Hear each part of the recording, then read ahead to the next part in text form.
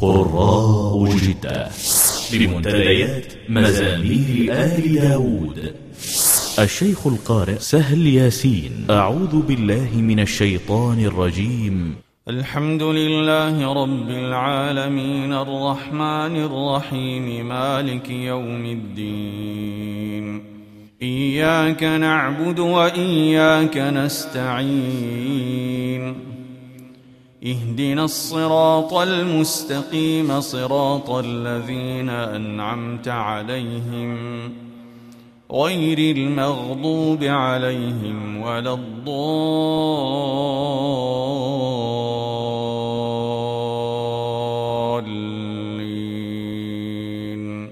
آمين. إن الله يدافع عن الذين آمنوا إن الله لا يحب كل خوان كفور. أذن للذين يقاتلون بأنهم ظلموا وإن الله على نصرهم لقدير. الذين أخرجوا من ديارهم بغير حق إلا أن يقولوا ربنا الله ولولا دفع الله الناس بعضهم ببعض لهدمت صوامع وبيع وصلوات ومساجد يذكر فيها اسم الله كثيرا ولينصرن الله من ينصره إن الله لقوي عزيز.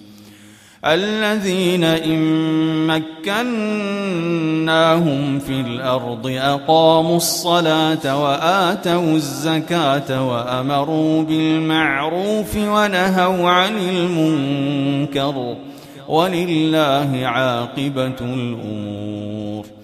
وإن يكذبوك فقد كذبت قبلهم قوم نوح وعاد وثمود وقوم إبراهيم وقوم لوط وأصحاب مدين وكذب موسى فأمليت للكافرين ثم أخذتهم فكيف كان نكير.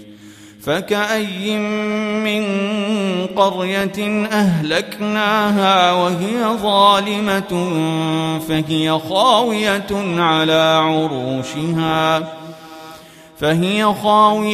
على عروشها وبئر معطلة وقصر مشيد.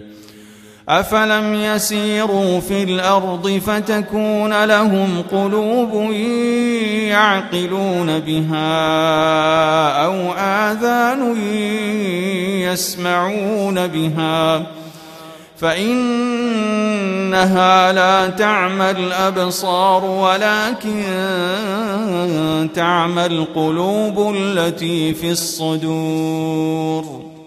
ويستعجلونك بالعذاب ولن يخلف الله وعده وإن يوما عند ربك كألف سنة مما تعدون. وكأي من قرية أمليت لها وهي ظالمة ثم أخذتها وإلي المصير. قل يا أيها الناس إنما أنا لكم نذير مبين. فالذين آمنوا وعملوا الصالحات لهم مغفرة ورزق كريم. والذين سعوا في آياتنا معاجزين أولئك أصحاب الجحيم.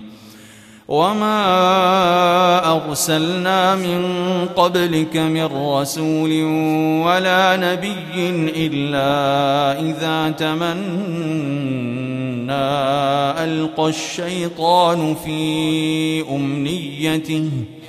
ألقى الشيطان في أمنيته فينسخ الله ما يلقي الشيطان ثم يحكم الله آياته والله عليم حكيم ليجعل ما يلقي الشيطان فتنة للذين في قلوبهم مرض والقاسية قلوبهم وإن الظالمين لفي شقاق بعيد وليعلم الذين أوتوا العلم أنه الحق من ربك فيؤمنوا به فتخبت له قلوبهم وإن الله لهادي الذين آمنوا إلى صراط